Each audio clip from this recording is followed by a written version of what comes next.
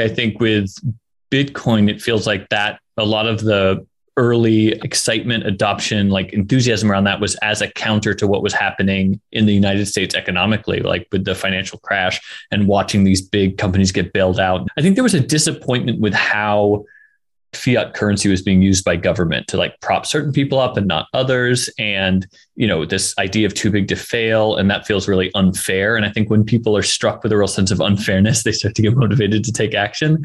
For me, a lot of the smaller ideas, I think, had been percolating for a while. I found like an old blog post I'd written from, I want to say it was like 2005, I think, when I first started kind of like mentally playing with the idea. And so I went back and looked at the timeline. It's like my first trades happened in January of 2008. And wow. I think the first block of Bitcoin was mined like a year later, January of 2009. So it was definitely like in the same space happening. Obviously, mine has stayed relatively small and that has grown on to much greater things. But I agree. It's interesting to go back to that one tiny point. I think a lot of it is probably where I was at the time too. I was hanging out in Portland, Oregon, which was really well known in the 90s and the late 90s, especially when I moved there, for being very counterculture. And so this project did come out of hanging out with a lot of writers and artists and musicians that were part of a very like DIY kind of collectivist ideas. And it was as much a critique of capitalism as it was a full embrace of capitalism.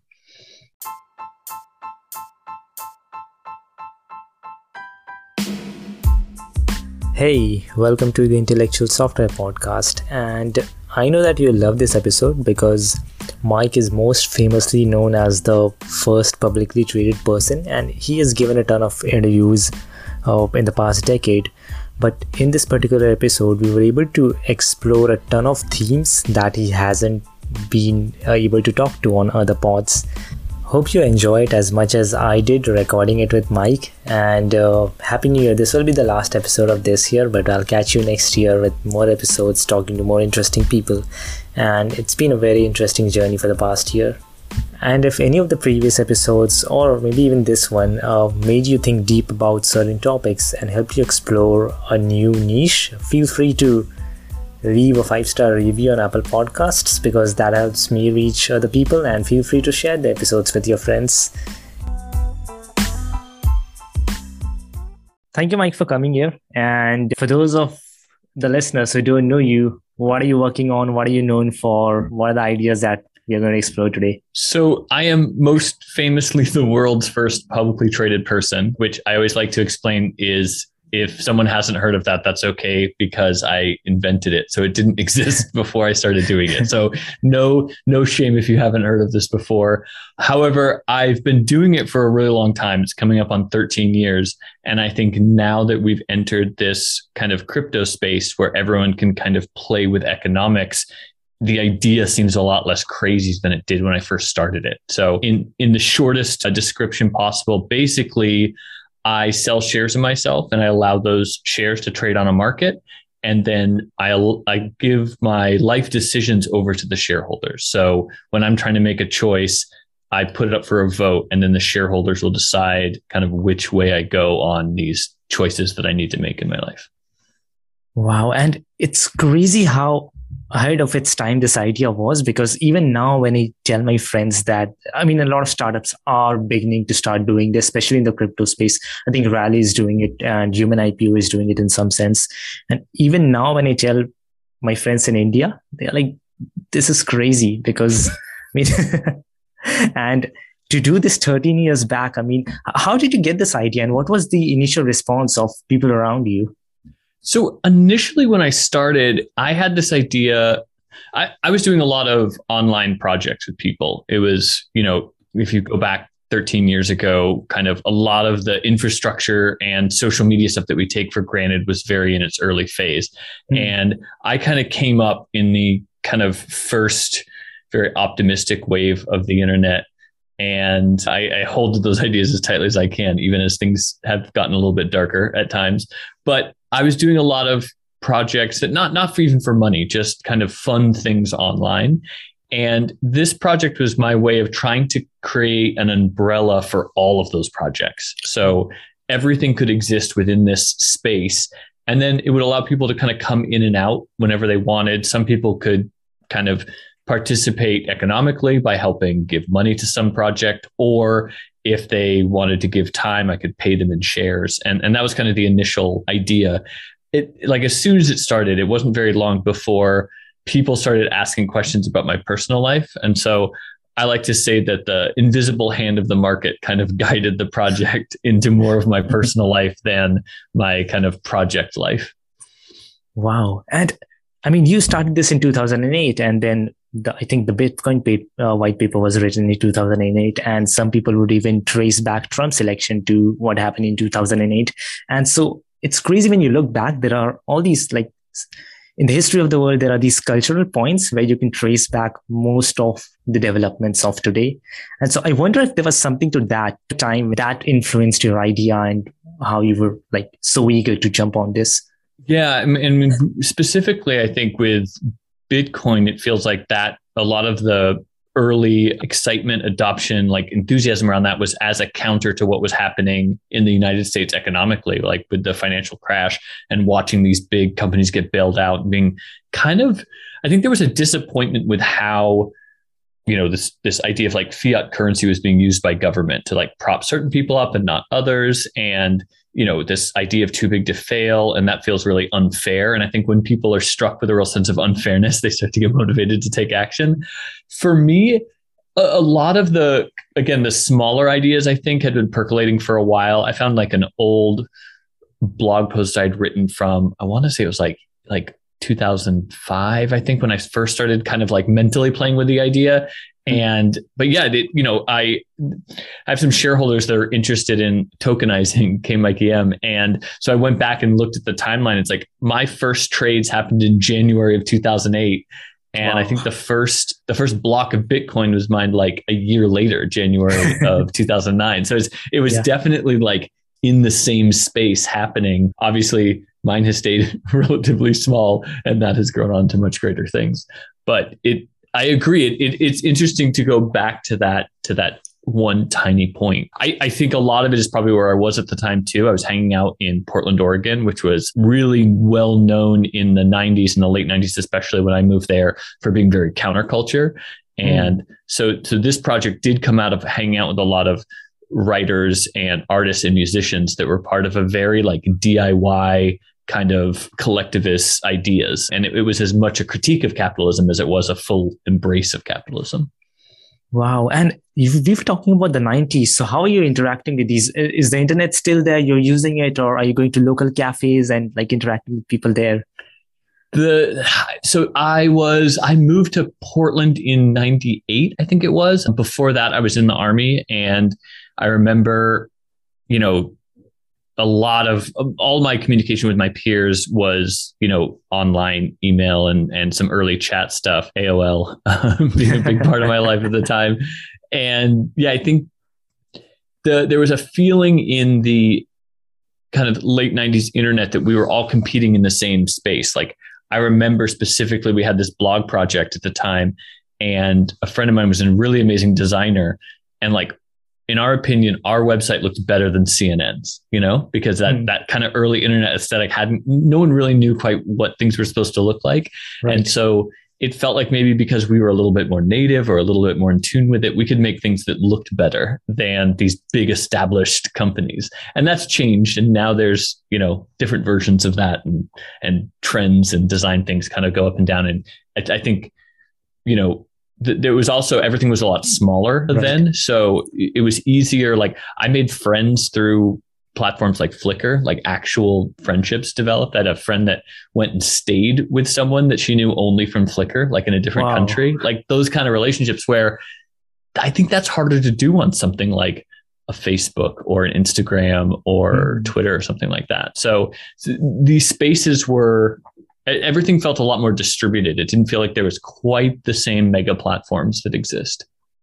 Right. Yeah. I guess when things are new and there's chaos, you can build great communities, and when things are very stable, it's kind of like you can't do that on Facebook. Yeah, and I think that's what's so exciting about the crypto space is it's so chaotic, possibly too chaotic.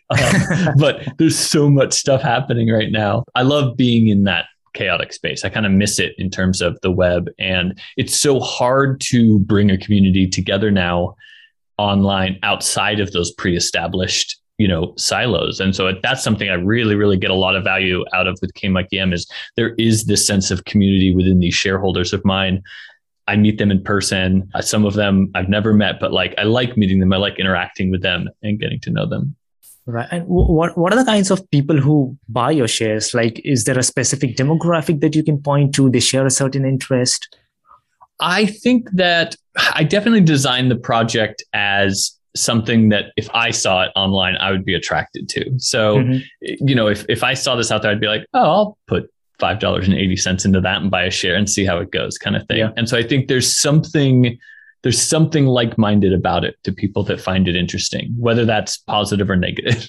As far as demographics, I don't collect any information, but I know it skews male. I know it probably skews white male internet, kind of things. And there was actually a vote, I think it was over a year ago now, to try to address that. And so I think the one thing you can do is optionally I was trying to get more women shareholders. There's a law that passed in California that mandated you had to have women on your board as a publicly traded company.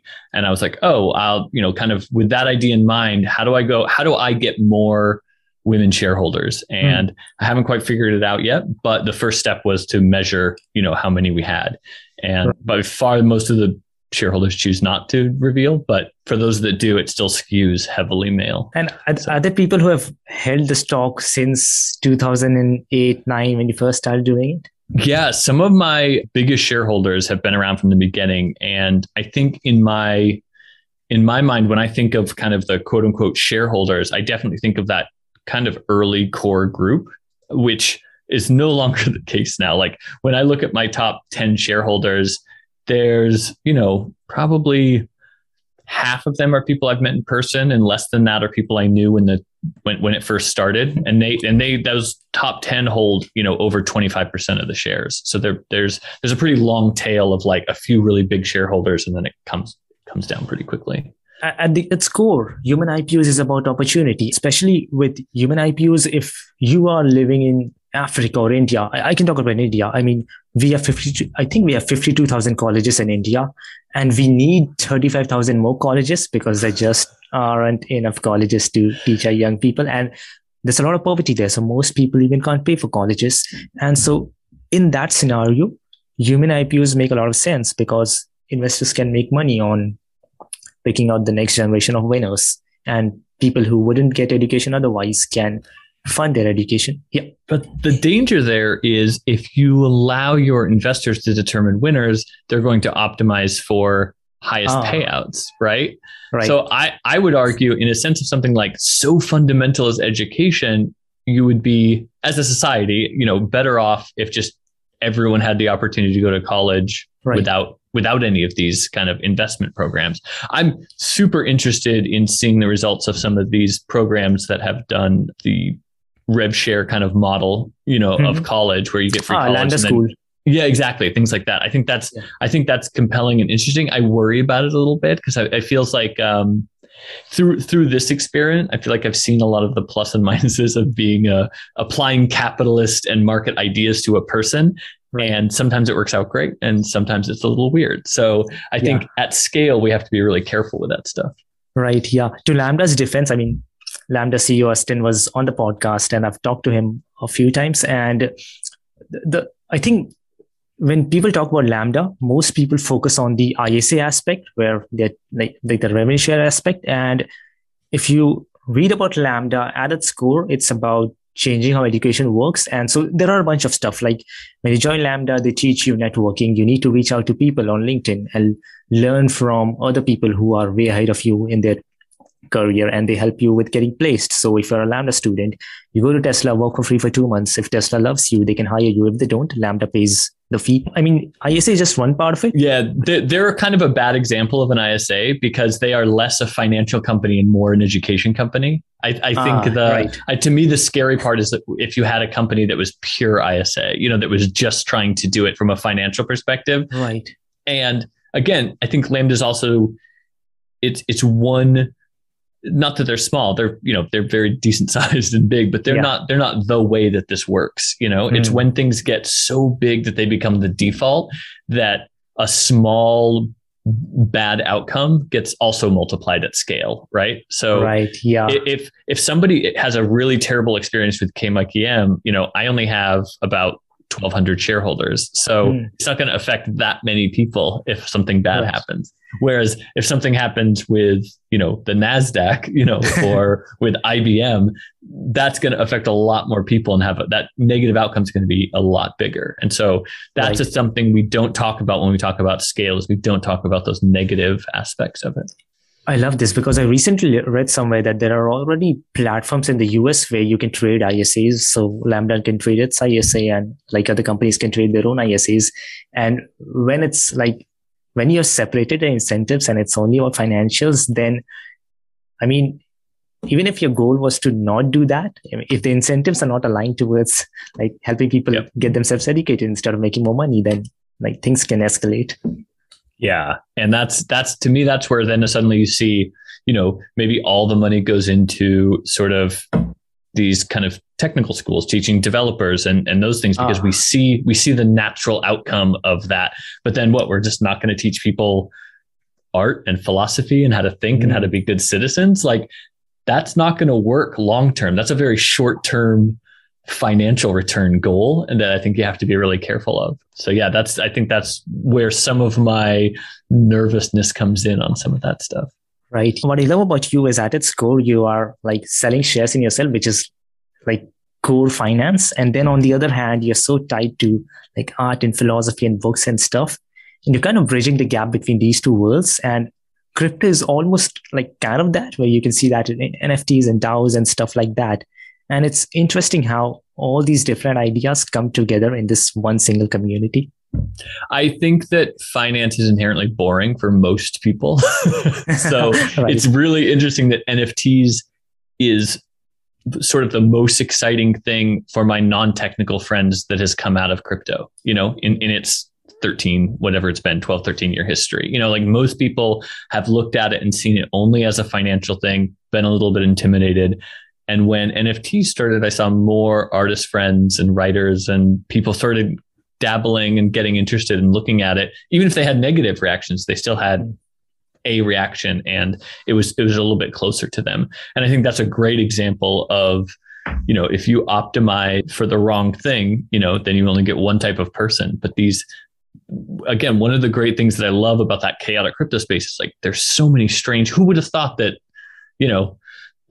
like NFTs would have been the thing, that these arbitrary ideas, JPGs, because it's really like a friend of mine who's an artist loves them because coming up in a formal art world, like he's been in galleries. I think he was in the Whitney years and years ago. Like he's an artist.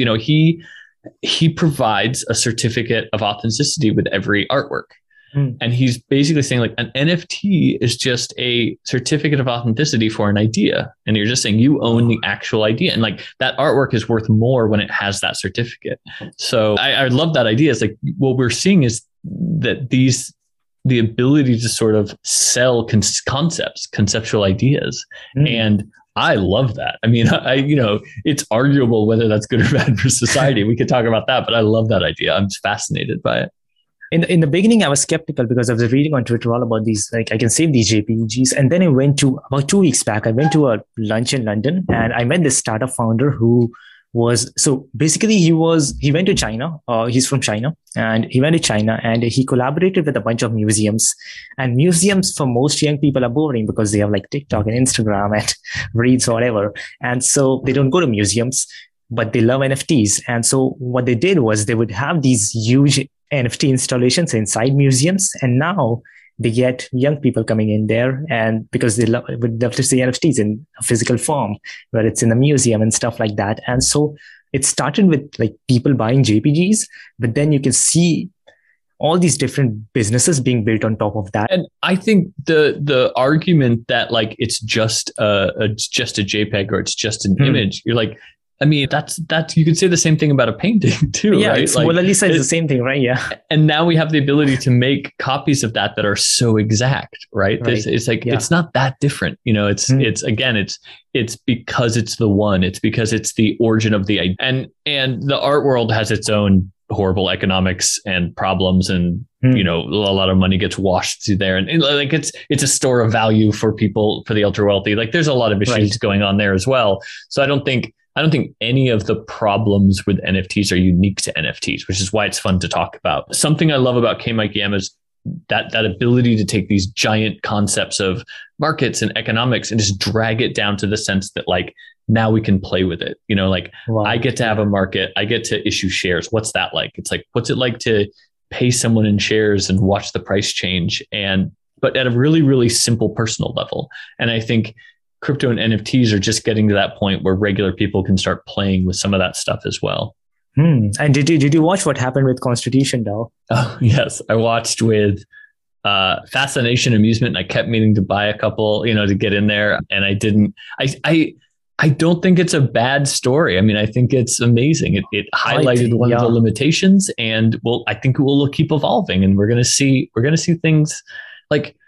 Everyone loves to see something like that fail. Like there's a lot of, especially like on Twitter, and there's a lot of like laughing and pointing. And it's like, you guys watch out. Cause you know, like when a baby starts to walk, it falls a lot, but pretty soon, you know, it's going to happen over and over and over again until it's no longer amazing.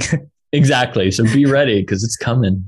Yeah. And I sent this message to a friend of mine on WhatsApp, which was like, I joined Constitution DAO's Discord, and most people didn't know each other, and they had all these channels on marketing and legal, and random strangers were in that channel working on the legal stuff. Random strangers were in the channel making website. And it was crazy that a few tweets brought 10,000 people together, more than that. And there were thousands of people literally working, taking their own time, working during weekends, even though it was a huge cultural thing, but they wouldn't get any monetary benefits from it. And I sent this message to a friend of mine, which is Constitution DAO has like sent us a framework on how to start visionary companies where, say, if Elon wanted to start SpaceX today, he could just throw a tweet that I will send humans to Mars. I'm sure 100 people on the internet would be very interested in joining a Discord, and they would start working on it. And you can also attach monetary benefits to it if it's a company. And so in the next 1 or 2 years, we are going to like see startups that start this way. Yeah. And probably already have, right? Like probably some of those early Discords that have like, not even that they have to be big yet, they just have really invested communities. We're going to see stuff come out of that for sure. I totally agree with you. I was watching, trying to remember which DAO it was. I jumped on their Discord and hopped into a couple of their meetings, and watching them figure out how to govern and how to run that it reminded me of the 90s in Portland at a local grocery co-op, and going to those meetings and watching these people try to, like, again, regular people, not experts in the space, but try to figure out what are the rules, what should we do, build consensus, build up to a vote, like all of these things. Like they're not new problems. I mean, I think especially as DAOs, I've seen a lot of people talk about just like, go back and look at the successful co-op rules. Go back and look at like how these things run. The only, like it's, you buy a share, you're a member, you get to vote, kind of thing. And they have the infrastructure for running a small business. A successful small local grocery store runs basically like a DAO, and has for a very, very long time, and has its own problems, has its own issues, has its own internal politics. These are the things that we have to deal with. I think with the Constitution DAO, it's super interesting that people were doing that for fun, like that was, and when has working on legal ever been fun? But in the context of that, it absolutely was. And so I think to me, that's almost as exciting as the business side is.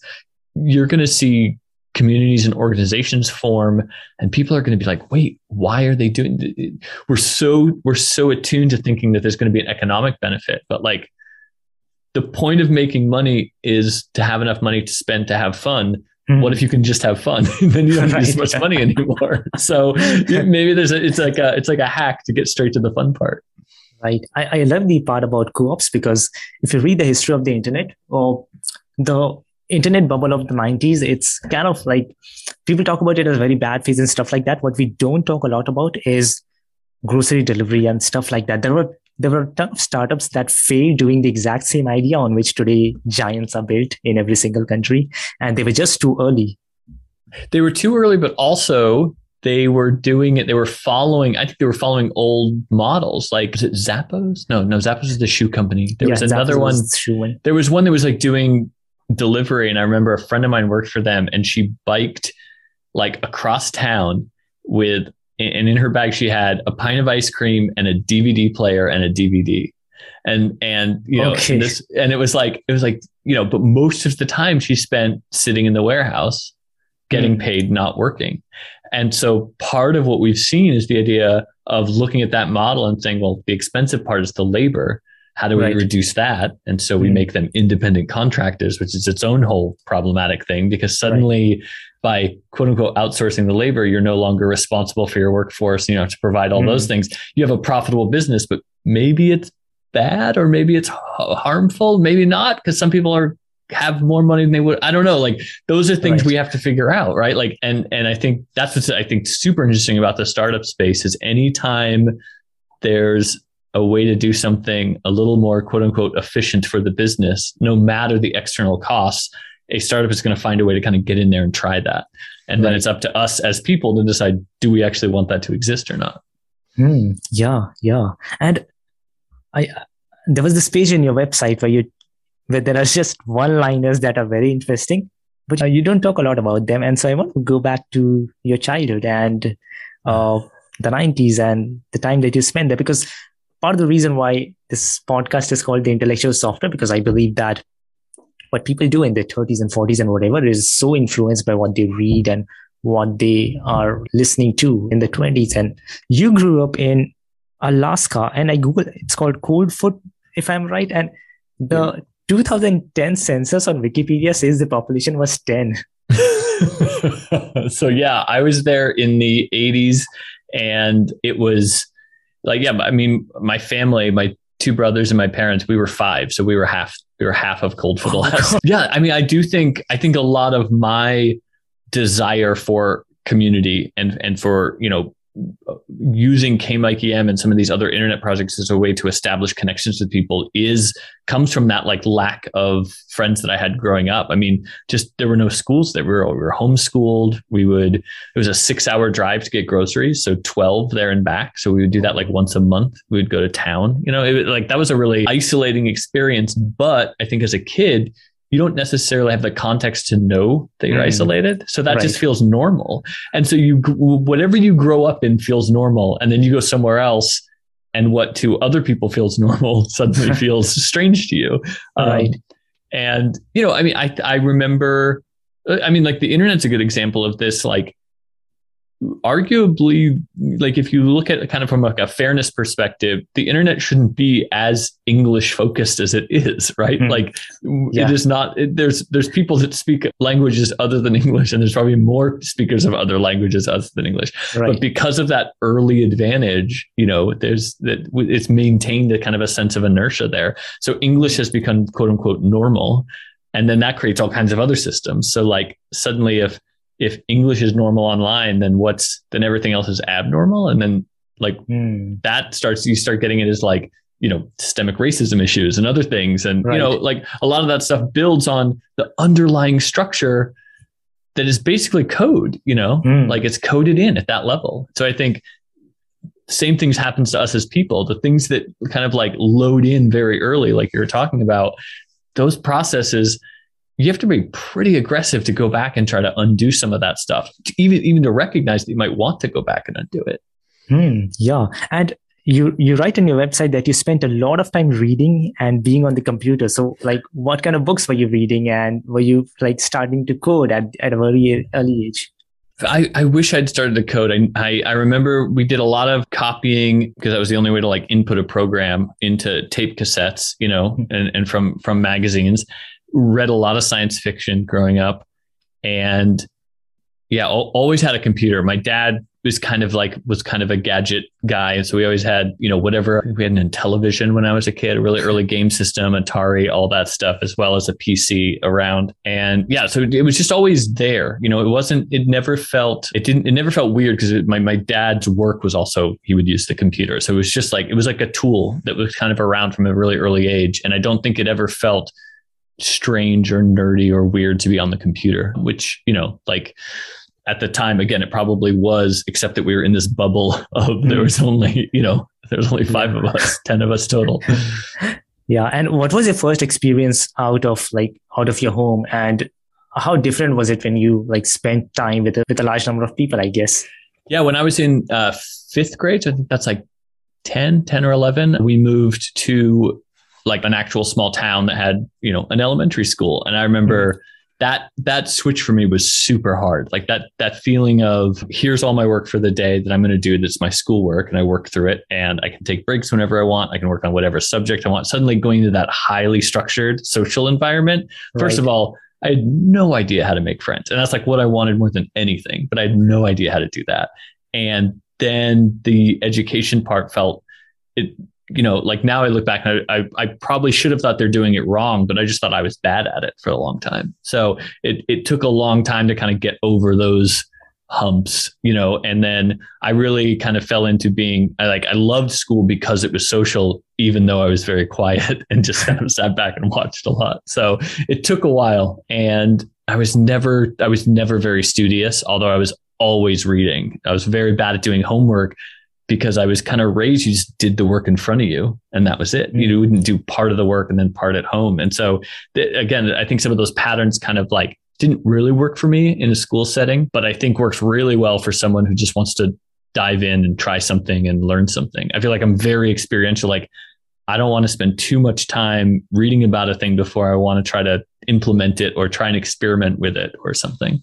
Yeah, I think Paul Graham calls this shell blindness. I'm not sure if I'm pronouncing this right, but he was talking about this idea that there are all these problems in the world that we all come across, but it's so obvious that you don't see it as a problem in a sense that you want to solve it. And the example he gave was a Stripe. It's like everybody knew internet payments was messed up, but it was so obvious that like nobody wanted to solve it and it seemed like a big problem. And then the Collision brothers solved it. And I think with you, like you spent so much time in a small household with a population in a place where the population was 10, the idea of community was so alien to you, and to all of us, it was so normal. And so when you came in and you joined that school, you basically saw it as an outsider, which is why this idea of internet communities is so core to your belief, because you have experienced what it is to be outside of a community. So you have perspectives from both sides, and now you can build on top of that. Yeah, I think you definitely you value something a lot more when you go from not having it to having it, right? Versus if it's just always there, you take it for granted, which is that idea of blindness. How do you see a problem that you've just gotten used to dealing with forever? Yeah. I mean, that happens just if you develop some kind of like chronic pain problem.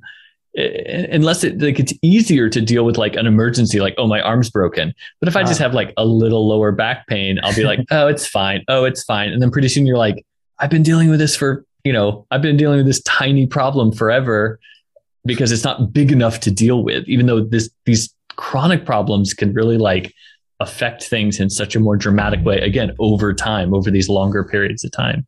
I guess we're just very bad long-term thinkers in general, just as human beings. We are. Then you write that you spent a few years in the military where I learned the power of process and bureaucracy. Like, can you elaborate on that? Oh, yeah. I mean, you go into this, again, I went from a pretty like no structure environment. And then, school, high school, did some team sports. This is a little bit more structure, but like there's no structure, there's no bureaucracy, like military structure and bureaucracy. Like, right. First of all, you have the hierarchy of rank is so important. Everything is spelled out in these books, these regulations and field manuals. And I learned that while rank is important, something above rank is knowledge of the rules. If you know the rules, you can actually, because the rules are written by, the highest levels, right? Their generals wrote the rules. And so, I was a private, but if I knew something that was counter to what my sergeant was saying, but I could point to it in the field manual, in the regulations, then I was right and he was wrong. So that became a little bit of a game that I would play, as I would learn all of the rules, even sometimes not to my advantage. I'd, just do it to be, problematic, to be like, wait, actually we're supposed to be doing this and not this, or do it a different way. And they'd be like, yeah, but that's a pain and we don't want to do it that way. But then when you see that kind of thing operate at the massive scale, and you're like, the reason everything is, again, sort of like encoded in this way is so that it's all interoperable at all times. Like if you forget to write the numbers down on the form can't get to the right place to make sure the next shipment comes in, which supports the people behind you. Like all of that stuff is interconnected, and you start to see kind of the beauty of these complex systems that interact. And I was super into that because, suddenly like that world makes sense and is based on logic. Even if you can't see it, you can kind of trust that it's there working, maybe not for your individual benefit, but for the larger benefit, as you're going forward. And I think that kind of like interacting with that, playing with it, poking at it a little bit. I like to find the edge cases and find where things break. It comes from like reading through a lot of those manuals and really like absorbing a lot of that bureaucracy and process from a place of admiration. Like I do love to, QA some software and find it and make it break, but I want to do that on software that I love, not on, like if it's garbage software, I don't care enough to try to break it. So it comes from a place of appreciation and making it better, hopefully. Wow. I mean, as I'm listening to you, I'm just imagining there's this military machine and you're trying to deconstruct that and you're trying to find edge cases for yourself. And then on this other hand, there is this huge financial machine, and like human IPO, it's basically a deconstruction of like that complex idea to a very personal level where everybody can relate to it. There's definitely a relationship between those two things. I think as soon as I detect a larger structure at play that has some effect on me, I want to understand it. And I think going all the way back to the way that I learn, I understand it by playing with it, by experimenting and getting hands-on and being like, what can I do to it?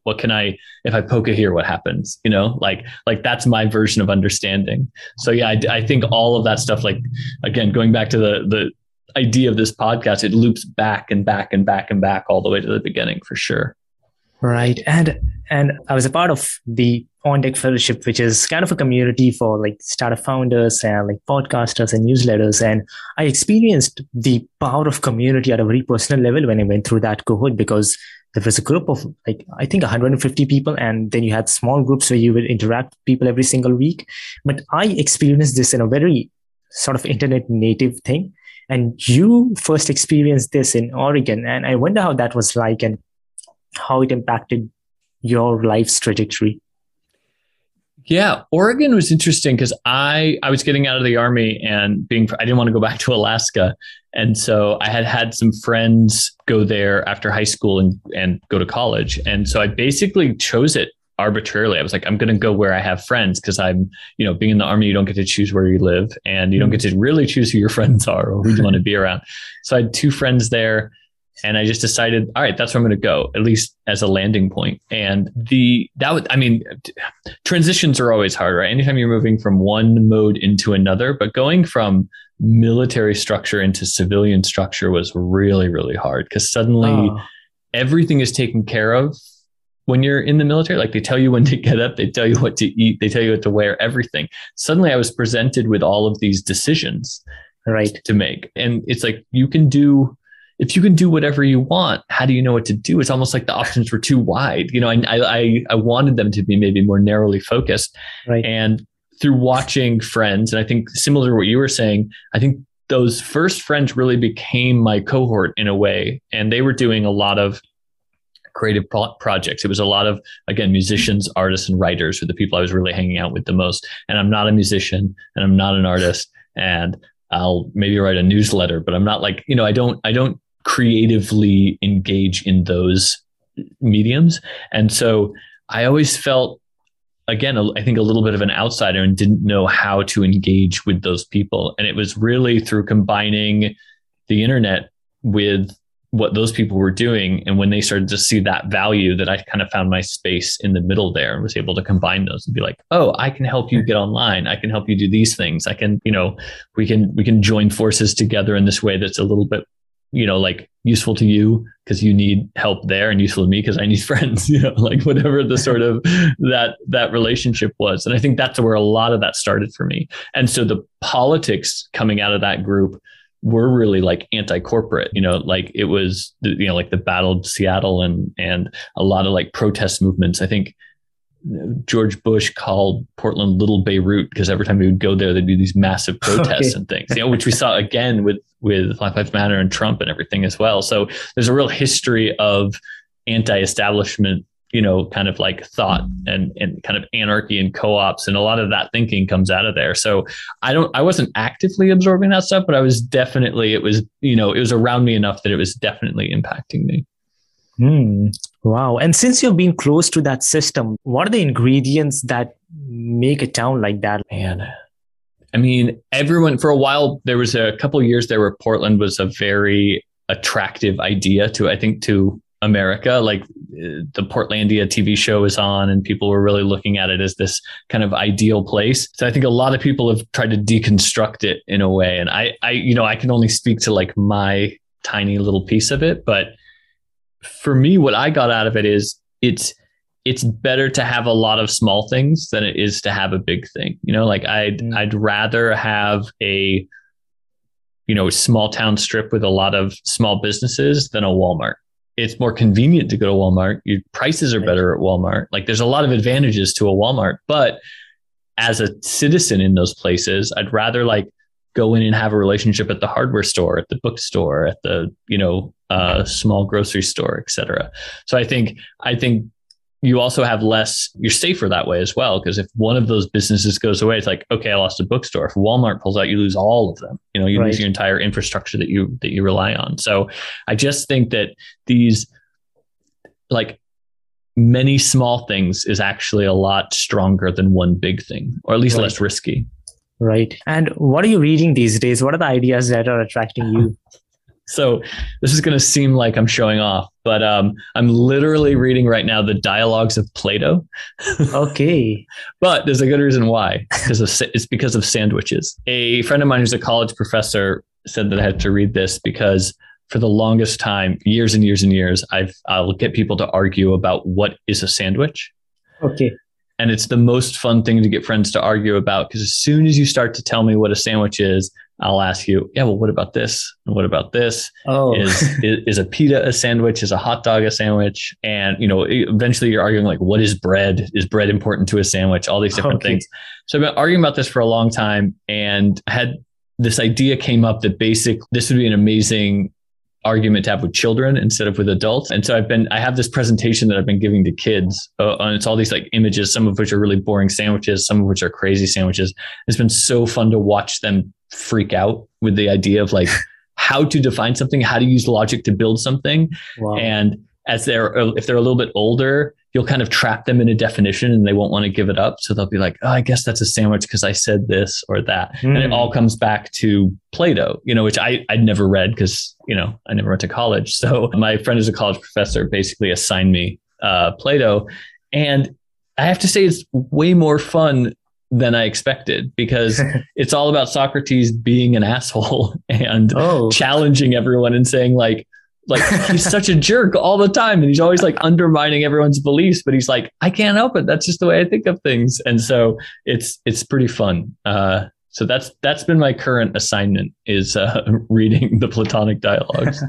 Wow. And what does your routine look like these days? Like, how do you deconstruct the entire day? I just started using this app that I just started paying for. I just hit the end of the free trial called Sunsama. Have you heard of this? No.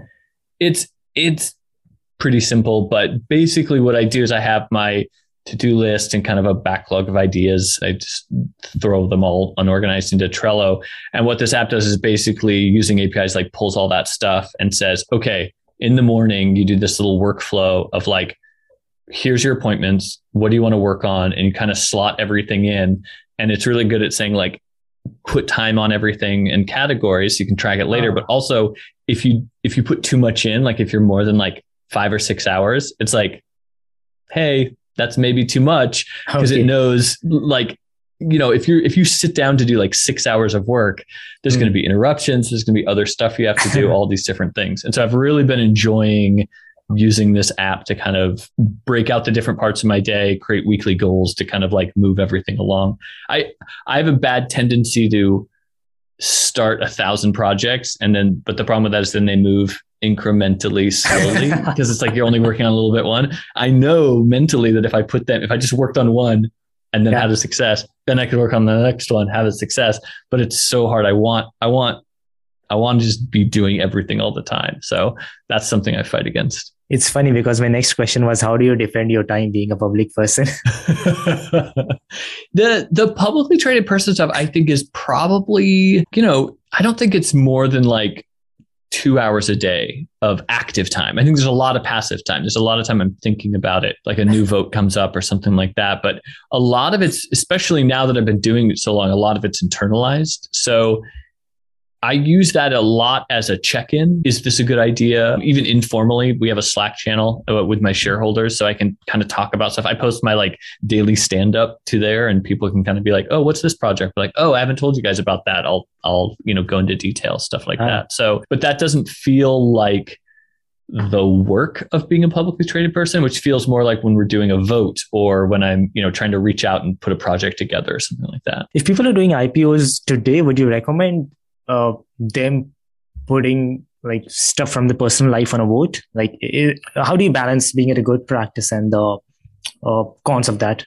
Yeah, I think that it probably isn't for everyone. The advantages are huge for me though. Like just writing up a vote ends up being a really almost like therapy session with myself, because I have to go through and really like, a lot of times you'll have a feeling about what you want to do, and I have to write it up in words. What's the one page?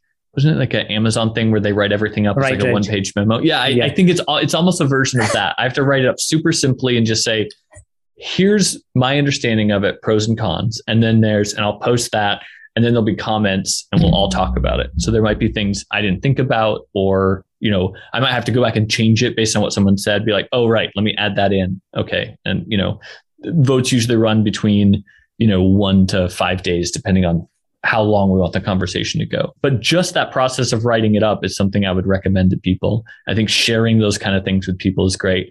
I'm not sure that voting and having people vote based on number of shares purchased is as good for one's personal life as it might make more sense in like a company or a collective project or something like that. So I think that's where this project of mine is a little bit of an experiment. Like, I don't know that part is necessarily the best way for everyone to make decisions. It's fun though. I mean, it adds stakes, and I think those stakes make it really fun for the people, for the shareholders. Like, they get to actually see the impact of some of these decisions.